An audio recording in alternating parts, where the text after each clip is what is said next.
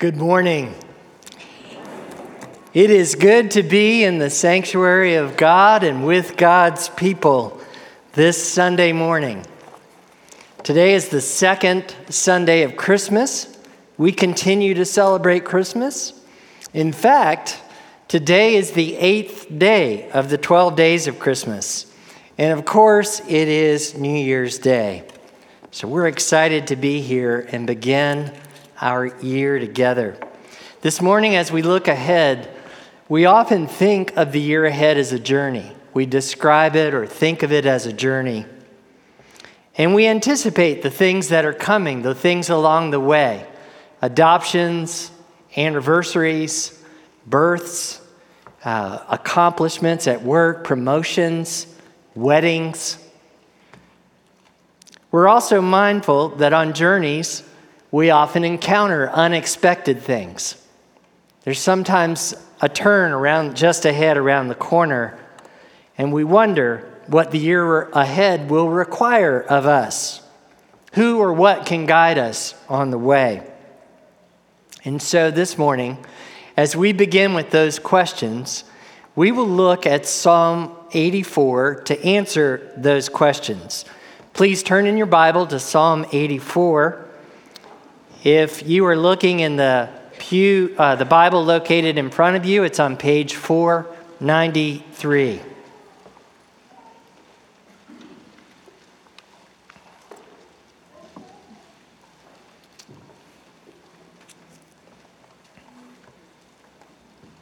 Psalm 84 expresses a longing. We just sang, "You are what our hearts long for." And that's described in this psalm. It's the longing of a pilgrim, that is, an Israelite, who is journeying to Jerusalem to participate in a festival, a feast, to worship the Lord in the temple. What does this psalm have to do with our journey of faith? Well, this morning, I think you will discover that this psalm helps us understand that longing and vision begin a journey of faith that ends in prayer and praise. Longing and vision begins a journey of faith that ends in prayer and praise. We're going to look at this sermon in two parts. First, we'll just walk through this psalm again, the psalm that you heard read. And then we'll consider, what does this psalm mean to you and me? Longing and vision begins a journey of faith that ends in prayer and praise. Look at verse 1 and 2. How lovely is your dwelling place, O Lord of hosts. My soul longs, yes, faints for the courts of the Lord. The psalmist begins with longing. It echoes the words of this psalm from David. King David wrote this in Psalm 27. You may want to jot this down, 27 verse 4. One thing have I asked of the Lord, that will I seek after, that I may dwell in the house of the Lord all the days of my life, to gaze upon the beauty of the Lord and to inquire in his temple.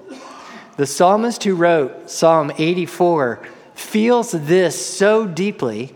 In verse 2 at the end, he literally cries out, "My heart and flesh sing for joy to the living God."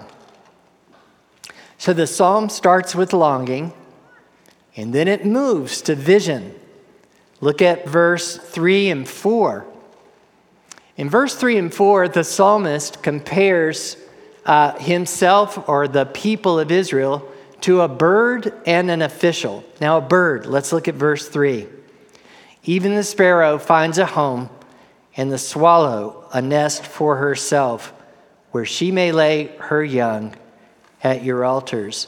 Now, other translations translate this that she may lay her young at a place near your altar. This isn't a matter of sacrifice. It's a matter of her finding a safe haven, a shelter where she can build her nest and raise her young.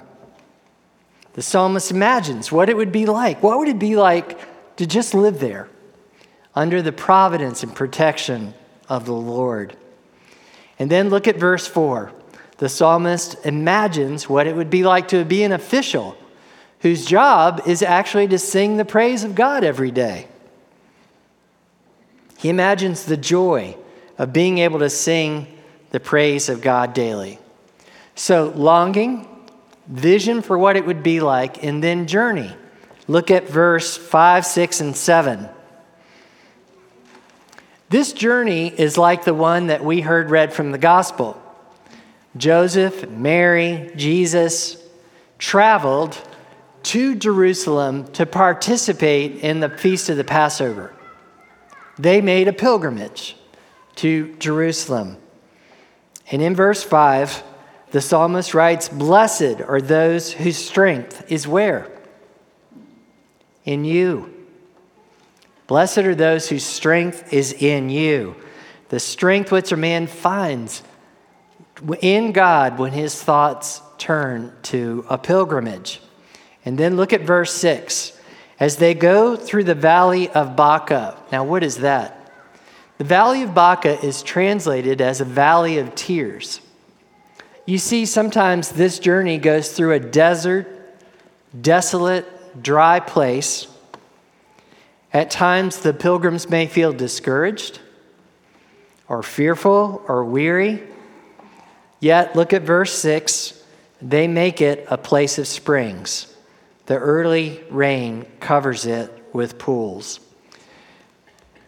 For those journeying in faith, that is, choosing to believe and trust God, listen to these words from the prophet Isaiah. This is Isaiah chapter 41. The Lord says, "I will open rivers on the bare heights and fountains in the midst of the valleys. I will make the wilderness a pool of water and the dry land springs of water." Why? That they may see and know that the hand of the Lord has done this. You see, by the Lord's divine power, the dry land is turned into springs and pools. By the Lord's divine power, affliction is transformed into joy, hardship into rejoicing, and weakness into strength. Now look at verse 7. They go from strength to strength.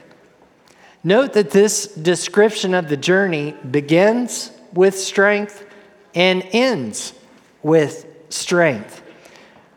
They are strengthened by their anticipation of appearing in the temple before the presence of God. They are strengthened by the Lord's divine providence. And so longing and vision lead to a journey that ends in prayer and praise. Look at verse 8. "O Lord God of hosts, hear my prayer. Give ear, O God of Jacob." How many times have you seen or read or heard this cry in the Psalms? The Psalms are full of prayers like this. One of my favorite is Psalm 61, verse 1 and 2. You should memorize this. "Hear my cry, O God. Listen to my prayer. From the ends of the earth will I cry unto you. When my heart is overwhelmed, lead me to the rock that is higher than I." And then look at verse 9. "Behold our shield. O God, look on the face of your anointed." This is a brief aside. The pilgrim, the psalmist, is praying, "God, give favor to the king." Because if you give favor to the king, then the king provides this protection. The land is at peace, and we can make our pilgrimage and arrive at the temple in Jerusalem. And then verse 10, "For a day in your courts is better than 1,000 elsewhere." I would rather be a doorkeeper in the house of my God than dwell in the tents of wickedness. After the 9 a.m. service, I met a man in the lobby here who came up to me and he said, "Thank you, this is my favorite psalm." And I said, "Well, tell me why it's your favorite psalm." And he said, and he started to tear up. And he said, I just want to be a doorkeeper at the house of God and point the way to Jesus. A doorkeeper. It's better for a person to wait at the gates of the temple courts than be separated from the joyful celebration of the Lord's blessing. And then look at verse 11. The journey ends in praise. The consummation of the journey and the end of the psalm is in praise. For the Lord God is a sun and shield. Well, what does that mean? A sun, a provider, a shield, a protector. For the Lord bestows favor and honor. No good thing does he withhold from those who walk uprightly. Those who walk uprightly, how would you describe them? Those whose journey begins with a step in faith. Those who are humble, confess their sin, receive God's forgiveness and cleansing. Those who go through the valley of tears with their hope anchored in the faithfulness and goodness and unending love of God. Those whose hearts sing for joy to the living God. And it concludes with this exclamation, "O Lord God of hosts, blessed is the one who trusts in you." Longing and vision leads to a journey of faith that ends in prayer and praise. I have to tell you, this is a simple psalm, beautiful, hopeful. And I've found as I've prepared for this time together, I found myself, because I'm just reading it, right? I started to pray it. Lord, you are my sun and shield. Lord, blessed is the man who trusts in you. It just becomes a part of who we are and how we pray. You see, because we too are pilgrims on a journey of faith in the Father, Son, and Holy Spirit. And wherever you are on your journey today, the Psalms have much to offer. Over 2 years ago, Sam Ferguson began a series on the Psalms with these words. Listen to these words from Sam. I like to think of the book of Psalms as what? A traveler's journal. He continued, in the Psalms, we encounter the truths that we believe about God. But we encounter these truths as they are lived out in the fire of personal experience. These deeply personal accounts are windows into what it feels like to follow God along the path of life. What it feels like. What it feels like. Let's start with longing. Longing is at the heart of the matter. Longing is central to who we are. That it is what moves and shapes us, and it is important. It's why Jesus asked these questions. I'd like you to just pause. You might want to just pause for a moment. You may want to close your eyes, but imagine Jesus asking you these questions. These are straight out of the Gospels. What are you seeking? Why are you afraid? What were you discussing? Who do you say that I am? What do you want me to do for you? You see, Jesus is asking you and me those questions. What are you seeking? Why are you afraid? What are you discussing? Maybe that could be put, what are your questions? Who do you say that I am? You know how that could be put, who do you believe that I am? What do you want me to do for you? What are we to do with these questions? First, just be honest with ourselves. Longing and thirst are a part of being human. For what or whom are we longing? What are the desires of our hearts? Who or what do we want so badly? Why is it important for you and me to feel the freedom to answer these questions? It's because if we need to come to terms, I need to come to terms with my thirst. Because if I don't know that I'm thirsty, I might look to satisfy that somewhere or someplace other than Jesus. Second, be honest with Jesus. He invites us to bring our longing to him. You might remember at the Festival of the Booths, this is in John chapter 7, Jesus at the end of the festival stands up and cries out, "If anyone thirsts, let him come to me and drink. Whoever believes in me, out of his heart will flow rivers of living water."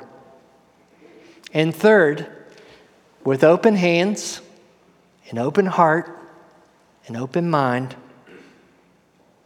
give them to Jesus and trust him to consecrate them, to make them sacred, to bend them, refine them, shape them, and transform them into the longing for the only one and only thing that can truly satisfy us.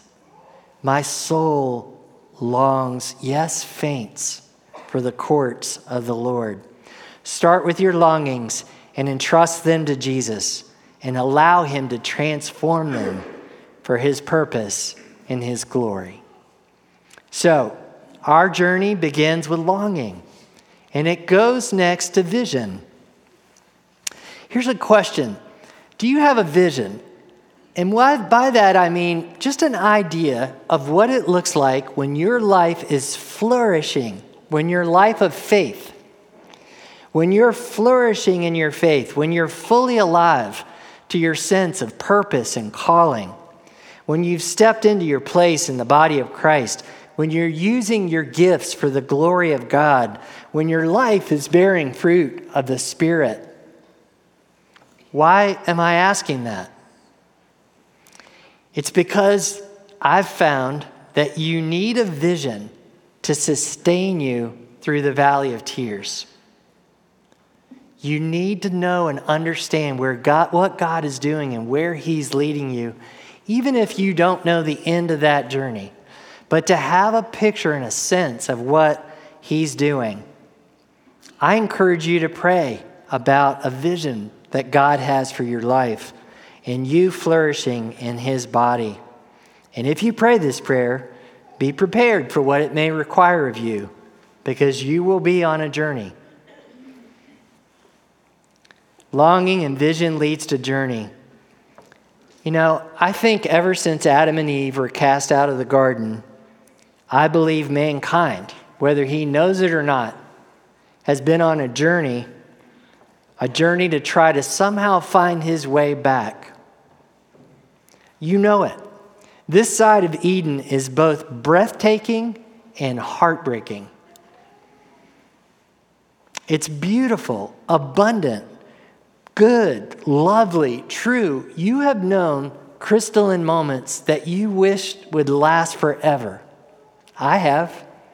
I want to keep them in a little snow globe that I can visit. And you also know it's heartbreaking. Something is terribly wrong. It's not the way it was meant to be. Instead, it can be cruel, disappointing, frightful, oppressive, unjust. The question is for everybody, not just you and me, everyone, what path will you choose on your journey? Jesus stated plainly, the gate is wide and the way is easy that leads to destruction, and those who enter by it are many. But the gate is narrow and the way is hard that leads to life, and those who find it are few. For those who've chosen the narrow gate and the hard way, the journey is determined by Jesus, the Good Shepherd. He leads me in paths of righteousness. Why? For his name's sake. And that path goes right through the valley of the shadow of death. It goes right through the valley of tears. How in the world do we do it? How in the world do we live this life of faith? By grace, by God's grace. God is able to make all grace abound to you, so that having all sufficiency in all things at all times, you may abound in every good work. Write this verse down. Keep it, memorize it, hold fast to it. Longing, vision, and journey end in prayer and praise. How do I know this is true? How do I know this is true? And I am confident of it, and this is why. Because I see it in you. I know some of you, and I know some of your stories. There are some who are struggling with crippling anxiety and fear, yet you are here. Who are trying to stare down your confusion and doubt, yet you are here. Who are so lonely that you feel alien to the world, and yet you are here. Whose hearts are weighed down, maybe by worry over one of your children, yet you are here. Whose marriage has grown cold, and others whose marriage has ended in divorce and irreparable damage. And yet you are here. Who are facing debilitating illness, yet you are here. Who've lost someone you love dearly, and yet you are here. Yet you are here professing faith in the words of the Nicene Creed. We believe in one God, the Father Almighty, the maker of heaven and earth. Praying, thy kingdom come, thy will be done on earth as it is in heaven. And singing, your glory, God, is what our hearts long for. To be overcome by your presence, your glory, Lord. Friends, this is the deepest longing of the regenerate heart, the new heart God has put within us. Not a heart of stone, but a heart of flesh. And you awaken in me a longing for Jesus. I see you and think, I want to know what she knows of Jesus. I see you and think, I want to know what he knows of Jesus. Today, if you're here and you're any of those things and in need, pray, cry out to God and say, God, connect me with someone who has walked a journey of faith through the valley of tears. And when you do, what do you do next? You look for someone who's been with Jesus. Look for someone who's been with Jesus. And trust that the Lord will connect you to them. I'm going to conclude with this, and this is the best part. Don't miss this. For Jesus, the Son of God, love and vision to set things right led him on a journey from heaven to earth. The Word became flesh and dwelt among us. For Jesus, that journey was one of loving, joyful, and perfect obedience to the Father. For Jesus, that journey led to Golgotha. John writes, he went out bearing his own cross to the place of the skull, and there they crucified him. For Jesus, that journey led to death. He bore our sins, my sin, your and my sin, and the death that we deserve so that we could be saved from sin and eternal condemnation and reconciled to God. For Jesus, that journey led him to conquer sin and death and rise to eternal life. We will profess in a moment, he ascended into heaven and is seated at the right hand of the Father, and he will come again in glory to judge the living and the dead. And for all who believe in him, that is, all who call upon his name in true repentance and by faith, all who are born of the Spirit, John 3:6, that journey through the narrow gate and the hard way is one of the heart. It's one of the heart. Why is that? Because you are the place that God dwells. Jesus said, if anyone loves me, he will keep my word, and my Father will love him, and we will come to him and do what? Make our home with him. This is how Paul explains it. You are God's temple. God's Spirit dwells within you. God's love has been poured into our hearts through his Spirit, who he has given to us. Paul prays that Christ may dwell in your hearts through faith. Christ in you is the hope of glory. You see, for the Israelites, a journey of faith led to the temple in Jerusalem. For you and me, a journey of longing and faith leads to where the Lord dwells. You are the temple of the living God. That is where you abide in him and he abides in you. And one day, your journey, our journey through a valley of tears will end where we see him face to face. And he will wipe away every tear, and death shall be no more, and neither shall there be mourning, nor crying, nor pain anymore. For the former things will have passed away. And until then, by his grace, we can know and proclaim, O Lord of hosts, blessed is he who trusts in you. Please pray with me.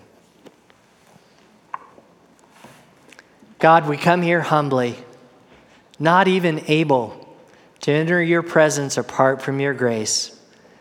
And we give you thanks for the longing you've put within us to know, love, obey, enjoy, and glorify you forever. Grant, God, that you would lead us in paths of righteousness for your name's sake. Through us, accomplish your purpose and your glory. Amen.